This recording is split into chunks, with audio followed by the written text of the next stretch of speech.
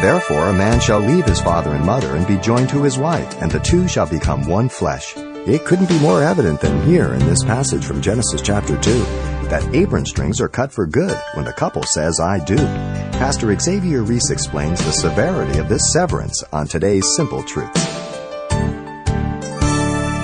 The design of God in marriage was for community influence. Therefore, a man shall leave his father and mother, be joined to his wife, and they shall become one flesh. When God brings that one special woman to a man for marriage, he is to be separated from his parents. There is to be a severing of parental authority. The statement is interesting, in fact, because these newlyweds didn't have parents. He sets the stage. This doesn't mean that you abandon or neglect your parents, but there is no more authority. In other words, they're not going to say, "No, you can't go to the show." You're new authority. You don't. The home breaks. You establish a new home. Okay.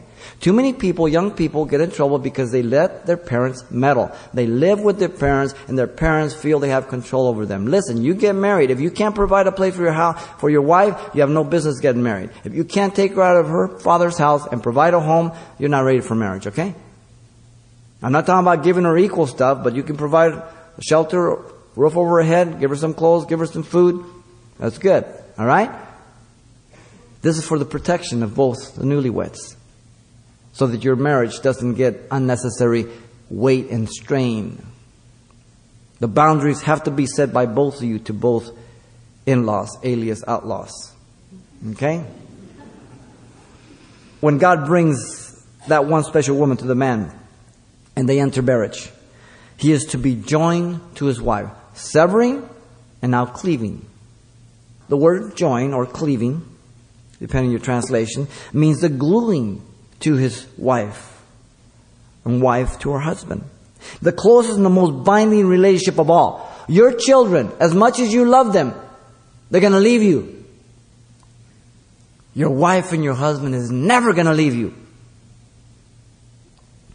When God brings that one special woman to the man and they enter marriage, they will become one flesh. Notice that. Underline that. The one flesh takes place at the altar, by the way, before God and the witnesses, not in the honeymoon bed. In the first part. You become one flesh here. As I say, by the power vested in me in Jesus Christ, I pronounce you husband and wife. You may kiss your bride. You've become one flesh before God and the witnesses.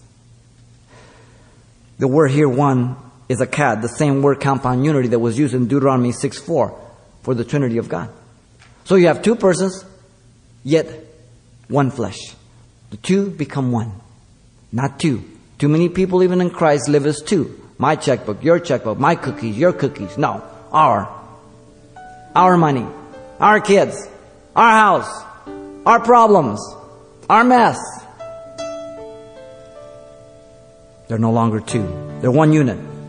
Complements to accomplish the purposes of God through marriage.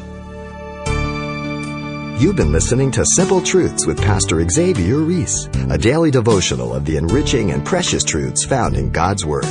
We're glad you joined us and want to mention that today's message, as always, is available on CD for anyone who gets in touch. To make your request, give us a call at 800-651-8352. That's 800-651-8352.